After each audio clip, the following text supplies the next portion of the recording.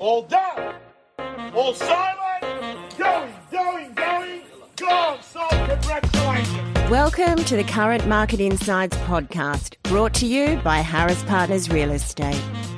Each episode, we chat with real estate author and industry leader Peter O'Malley to discuss the current property market conditions and provide insights to assist you on your property journey. Hello and welcome to another edition of Current Market Insights. I'm your host, Kieran O'Brien, and as always with me is my good friend, Mr. Peter O'Malley. Peter, hello. Good to see you, Kieran. Good to see you, Peter. Big day in Sydney real estate, I think, with the RBA meeting earlier today. And I thought we'd start the show just by getting a bit of a wrap-up of what the RBA had to say, what was in their statement, and really what it means for us at the moment. Well, the line that's captured the most attention, Kieran, is the board needs to be confident that inflation is moving sustainably towards the target rate. The path of interest rates that will best ensure that inflation returns to target in a reasonable timeframe will depend upon the data and the evolving assessment of risks, and a further increase in interest rates cannot be ruled out. So that's counter to what the market was looking for, and that's clearly the RBA stamping on enthusiasm in the economy and society that rate cuts are imminent, and the RBA saying not so quick. Do they give any indication of what they mean in terms of time frames? So when they say they need to feel confident that inflation's trending toward the target or whatever it may be, is that something that they will reassess in a month, or is this more likely to be a 3 or 6 month kind of scenario? Well, look, they don't put a time frame on it. What they say is that returning inflation to target within a reasonable time frame remains the board's highest priority. And the reality is that whilst the trend for inflation has turned in the RBA's favour, they do say clearly in this statement that it is still above their target range. Not only do they want the inflation rate within their target range, they want to be confident, Kieran, that it's sustainably within their range. Now, getting ready for our chat today, I read the RBA statement as we've just gone through, but I also read Jerome Powell's statement as well, because he gave a very, very similar message to the American people during the week. And I found both the RBA and Jerome Powell, the Federal Reserve governor there, used the same phrase essentially. Powell said that the Fed needs more time to confirm that inflation is moving down to 2% in a sustainable way. So there's that word again, sustainable. So what both central banks are saying to their respective constituents is, we don't want to be on track to meet target. We don't want to get to target and then see it bounce due to global concerns. We want to be confident that it's sustainably under control, because there's no point going through the pain that we have as a Western society, taking on these interest rate rises and the higher costs, get to within target, cut interest rates, and then do a rinse and repeat where inflation takes off again. So really interesting, I think, that you're seeing a lot of signalling and a lot of cohesiveness between the messaging from central banks. Yeah, I find it interesting. I get the impression that the RBA, one, wants to hedge their bets a little bit and just play it a little more cautious this year than they have done last year, particularly with their messaging, knowing the flow-on effects it has. But it also says to me that they think maybe this dip in inflation in this first, January 31 reporting is perhaps not indicative of the broader inflationary picture, and that there really is a bit more volatility or uncertainty to come before, as you say, we reach that point of stability in the market. Well, in recent weeks, we've discussed geopolitical and what role that plays in the RBA's thinking, and it's in the statement today, Kieran. You're 100% correct. They say, quote unquote, there also remains a high level of uncertainty around the outlook for the Chinese economy, the implication of the conflicts in Ukraine and the Middle East. Domestically, there are uncertainties regarding the lags in the effect of the monetary policy and how firms' pricing decisions and wages will respond to slower growth in the economy at a time of excess demand. So you're absolutely right. The RBA are watching all of this, and they're not satisfied that the economy or the property market need a rate cut. I find it interesting, and I'd love to get your thoughts. In the week before, so just last week, I read some articles talking about smaller lenders factoring in rate cuts to their fixed rate mortgages in anticipation of a RBA announcement. Do you think that this announcement of a good inflationary outlook, a hold on rates, is going to have an impact on mortgage rates? And do you think some of the bigger banks may start to preemptively cut? If we're talking fixed rates, 1, 2, 3 year fixed rates, it's understandable that they might shave a little bit off there to be competitive in that space. So what we're talking about here today, Kieran, is that the market and some economists were looking for a rate cut somewhere around the middle of the year. And it's looking like there won't be a rate cut based on the current trajectory until Q4 this year or even early next year if things remain resilient. Look, that does align with what we said at the end of last year. If you recall, most of the predictions, including from Louis at SQM, was that the first rate cut would likely come around November of this year. And it seems that we're holding on that track at the moment. And the 4 major retail banks have all got that assessment, September to November, for the first rate cut, where many economic commentators in the media have suggested they'll need to go a little bit earlier. In fairness, the money markets are also suggesting that the RBA will be forced to cut earlier. In our February newsletter, we did make the comment, Kieran, that it'll be interesting to see if home buyers bake rate cuts into their buyer behaviour when they're bidding on properties this year. And that just goes for everyone else that's operating in the economy. And I think the statement today from the RBA is designed to kill that attitude that could creep in. There's rate cuts coming. Let's go out and spend as though we're going to get a rate cut in the next few months and get in front of the market. The RBA are taking that excess confidence that might be building in the commentary away.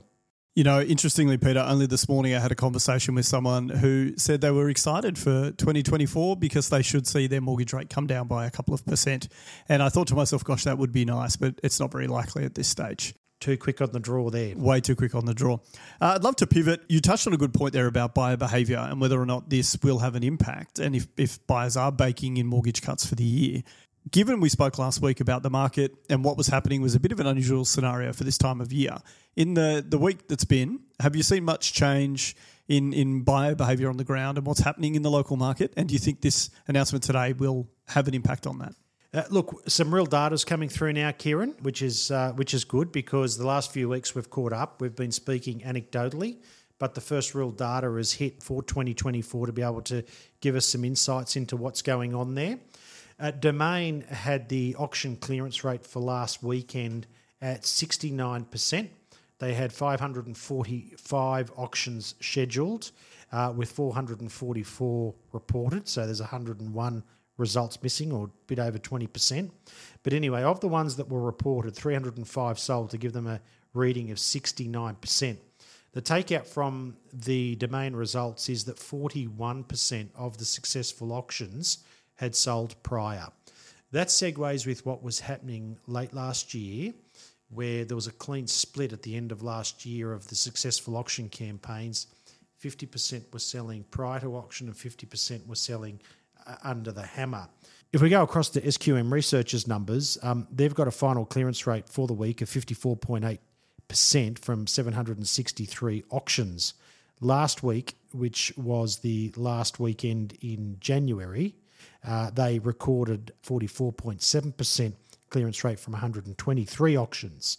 Now, on the same weekend last year, SQM Research reported a 52.6% clearance rate from 498 auctions. So you can see from the first weekend in February 2023, there was 498 auctions, versus this year there was 763. New listings on market this year are up 20%. According to SQM Research's numbers. So that is tying straight in with our numbers and our feedback that we've been seeing that stock levels are surprisingly strong this year. We saw a number of properties that had been postponed. Their auctions had been postponed last weekend due to probably insufficient buyer demand. That's really rare to see an auction postponed so early in the year because there's usually pent-up demand. SQM Research's newsletter today reports that auction numbers, scheduled auctions for February are up 30% on last year. So the stock levels are accelerating and we're seeing that on the ground where buyers are suddenly surprised after an absolute lack of stock last year. They're a little bit surprised at how much of stock is available at the moment. It's certainly an interesting set of stats. You talk about how there are so many more auctions compared to last year. The clearance rate is up a little bit, indicating that people, there are sales happening, whether they be before auction or on the day or even after auction, as we've talked about in the past. I do wonder, you mentioned there's a 31% increase in the number of auctions scheduled to move forward. Do you think that that's a layover from those ones that didn't close out in January that, as you say, have been postponed? Or is it more related to the fact that there is just exponentially more stock on the market this year compared to There's more stock on the market. years? There's no shadow of a doubt. Now, some of those are, relists from last year or overhanging from 2023, but there's absolutely no doubt that there's more New Year stock on the market than we've seen for some time to begin the year. So far, 55% clearance rate for the week on 700 odd properties is a reasonable clearance rate. What I would question is, can that sustain itself? Can that sustain itself as the stock levels continue to go up in combination with what the RBA flagged to the market today? I must admit, I find the 55% really interesting. Often when we talk about SQM Research's auction clearance rates compared with Domain and REA, which, we may argue is a little bit fanciful in some ways, we always talk about the fact that it's usually quite a big gap between the reported amount and what SQM physically see.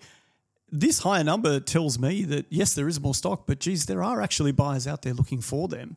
And as you say, there's often pent-up frustration from 2023 or the year before. There's people who all of a sudden realise maybe they've baked in a mortgage rate cut. Maybe they've just said, we've had enough of the rental market going so crazy. But there definitely is buyer activity on the ground, and there is, for maybe the first time in a long time, an oversupply of stock to meet that demand. I wouldn't call it oversupply at the moment. What I would say about the buyer behaviour and the properties that are on the market, and I have spoken to a number of industry colleagues around the city in the last week just to get their take and see how their take on the market parallels with ours. And the feedback is that it's very hit and miss out there at the moment. You can have one property with 25 genuine buyers turn up to the first inspection, and then the next property you show, there'll be two people and their neighbours that wander through. So it's very patchy, hit and miss. There's a flight to quality. Whatever analogy one wants to use, go for it. But there's not a consistency in how the market's performing at the moment. And that's a little bit like a fifth-day cricket pitch, if you like. It's playing all over the shop, and it's making it more difficult for real estate agents and vendors to play. Certainly makes it more exciting on day 5. I guess the hard question for you, Pete, is if we've got this oversupply, well, not oversupply, if we have excess stock on the market and we have buyers out there. Increased stock at the moment. Increased stock. Why is there so much stock there now? We've talked about mortgage stress in the past. We've talked about the impact that rates have and the cost of living crisis. What do you think is the major motivator at the moment? Do you think it's people just saying, look, we can't deal with it anymore? Or are people really just, I don't know, looking for a change? I can't quite work it out from my observations on the ground, that's for sure. There's an increase in people who are saying to us, my finances don't really work with interest rates at the current setting. Again, if you look at the data, if you look at the industry feedback from what we were seeing on the ground, if you look at the commentary about retail spending, etc., the November rate hike hurt. Now, everybody has moved past discussing the mortgage cliff. It's like it doesn't even exist or never did exist. We've never taken that position, Kieran. We've just said it hasn't impacted yet. It hasn't been felt by the economy and by households.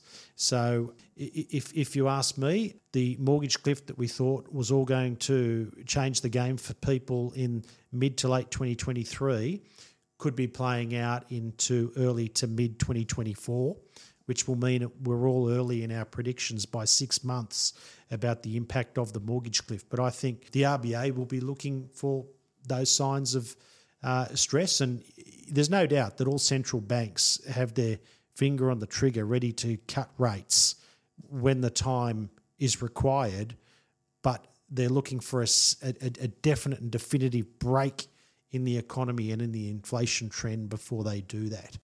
Yeah, well, as you say, there's no point cutting rates in anticipation of continued deflation, and then we end up in, heading towards another to where we were. inflationary period, which is absolutely pointless. I wonder if, to use an analogy, the mortgage cliff is a bit like a mortgage iceberg now, and we're just floating along, waiting for that inevitable end, which, many people may have been waiting for this first announcement from the RBA, expecting a possible rate cut or some more positive news. And if they were sitting under financial stress thinking, well, we'll just hold out and see what happens, and this may be the trigger, as you say, to then lead towards those middle-of-year stress sales to get people out of continued trouble. Yeah, well, look, anyone that does find that their finances are stressed really needs a plan B and a plan C. And the best thing to do is to go early if you feel that your finances you won't be able to see your finances through to the next cycle. But we're seeing it more and more. Buyers are holding back in the bids they make, and vendors are putting properties on the market that they might not otherwise put on the market, but it's just a good time to reduce debt and get rid of the mortgage. Yeah, well, you certainly don't want to wait too close to the end and put yourself in a position where you lose all control over the sale. That's something right. we've certainly talked about before. Pete, as we sort of move forward in our discussion, I'd love to get a sense of what really you think is going to happen in the market now for us as we move towards Easter. Not too far away now. I hate to say that, but it's creeping up on us very quickly. Given the announcements, given the stock levels we've seen and the buyer activity, both relatively high, what's the forecast look like for Sydney property over the next, say, 6 to 8 weeks? Look, I think vendors are going to have to focus on accurate pricing. And I think the instances of vendors achieving overs will be reduced this year, Kieran. And the examples of properties falling a little bit short of what people sitting on the sidelines thought it may have achieved will increase. There won't be a crash in the market, but I think last year we saw month after month, we saw vendors, landing on the right side of the sale where they got a little bit more than they may have anticipated. I think that will come back. It is only early in the year, but one trend I have seen, where I've seen prices being recalibrated mid-campaign, where they're going up, those properties tend to be in the vast majority of instances above 3 million. Where property prices need to be revised down mid-campaign, in the vast majority of cases, those prices are below 2 million. So what I'm seeing already is that the money at the higher end is still swooshing around and pretty confident and bulshy because agents are scaling up the price guides for their respective properties. But they're at the what you might call the mortgage end of the market, you're still seeing a squeeze of sorts there. Yeah, really interesting comments there, Peter. I think that certainly aligns with everything we've talked about over the last, I want to say 12 to 18 months, where the top end is relatively immune. I'm not going to say completely immune, but relatively immune to these changes and can operate with confidence. Their money may be tied up in completely different assets that are free from some of these issues. I wonder, given the scenario that we're in at the moment, and again, it's only early, what, in your experience, would you say to any prospective vendor is the ideal way to sell your property in a market like this, where you've got lots of competition, you've got buyers around, but everyone's a little bit cagey. The money markets are a little bit uncertain. We're under a financial cloud, so to speak. It's a really weird time. What do you think is the best strategy for someone who's considering doing something now? Look, I think regardless of sale process, you need to have a price on your property that doesn't mislead people into bidding because it's so low that you've got below market buyers, price buyers thinking they're going to secure the bargain of a lifetime. But you do need to start your price guide where the bidding starts. Once you have buyer competition in place, your marketing price has done its job, then it's a case of who of the potential bidders or the active bidders, I should say, on the respective property, who's the best of them. So you do want to price at a point where you create competition. That means you don't overprice as a vendor, nor do you underprice. If you price at market price, you attract the market. And then from there, as a vendor looking to sell your property, which you only ever sell once, you're fully entitled to say of the active bidders who's prepared to go the highest to secure this property. Good answer. I'm going to put you on the spot, though. I really want to know, relatively black or white, if you've got massive stock on hand and you've got a lot of different buyers out there and really they've got choice, are you better going to a public sale like an auction, or are you better off trying to negotiate privately with the best bidders that exist in the market? Oh, look, if you go to an open and public auction, your hand is on full display. as a vendor. You're fully exposed. The whole process is transparent. So if you've only got one bidder, it's completely transparent on the day. Some people like the deadline and think that if they can get 10 prospective bidders in a room, that they'll all fight it out. I haven't seen an auction with 10 bidders in recent times unless it's been underquoted by 20%. So if you do watch an auction with 10 or 20 bidders on it, it's probably because it's been underquoted so dramatically. So we think that if you've got somewhere between 2 and 5 genuine bidders on a property, that's the recipe to achieve a premium for that, and that's all you need, and 5's at the outside. When you're talking about more available or generic stock like apartments, for example, and high-rises, you're probably not going to have a competitive sale on that sort of product. Yes, if you've got a magnificent family home down in Birchgrove, you've got a very desirable product, but what you must keep in mind is that there's less people running around with 10 to 12 million than there are with 3 to 5. So you really must tailor the sales process to the price point and the activity levels in the price point that is happening at that point in time for a property like yours. Yeah, really good advice and a nice summation there, Peter. As we wrap up today, I'm going to put you on the spot. You have talked about data from some big banks and reputable sources today, but I want to know from the Bank of Peter O'Malley, when do you think the RBA will make its first rate cut this year? Well, I think it'll go after its international peers. That's my take, Kieran. So those that were looking for the RBA to cut rates, I run this by you today, which I thought was pretty interesting. The cash rate in Hong Kong is 5.75%. In New Zealand, it's 5.5%. In the US and UK, it's 5.25%. In Canada, it's 5%. And in the EU, it's 4.5%. And in Australia, the cash rate is 4.35%. So to think that the RBA will be the first or one of the early runners on cutting rates, I think is a misread. And until you see the vast majority of those international reserve banks starting to cut rates, I don't think there's very little chance that the RBA will go, because they'll send the Australian dollar below 60 cents. You know, that's a really interesting summary, because it just shows how one number can have two completely different meanings depending on the context. 4.35% cash rate to me as a homeowner is terrifying, but 4.35% in relationship to the rest of the central banks is they're at the lowest low end. number. You know, and that seems like, actually, we're not in so bad a position. And that's because there's so much debt in our housing market that they couldn't. Could you imagine if the RBA dialed up rates to 5.5% like New Zealand, for example? Well, I certainly wouldn't be living in my home, that's for sure, like many others, I suspect. Yeah, and so I only stumbled on all of this today, but when I saw Jerome Powell use the word sustainable fashion, that inflation's come down, and then the RBA used the same in their statement today, you know, I'm not saying that these central bankers are ringing each other up, but I'm not saying they're not either. Well, I think that's a really good answer from you, Pete, and it's certainly you've done well at committing an answer without committing a time frame to your answer. That's what all good real estate agents do, isn't it? They never, ever answer the question. As always, Peter, really great to chat today. I think we've covered some great topics and got some really good insights for the week ahead. Look forward to catching up next week, Kieran. Thanks so much, Peter, and thanks to everyone for listening in to Current Market Insights. We look forward to talking to you next time. Thanks for joining us on the Current Market Insights podcast, brought to you by Harris Partners Real Estate, the podcast providing real estate insights you won't find anywhere else.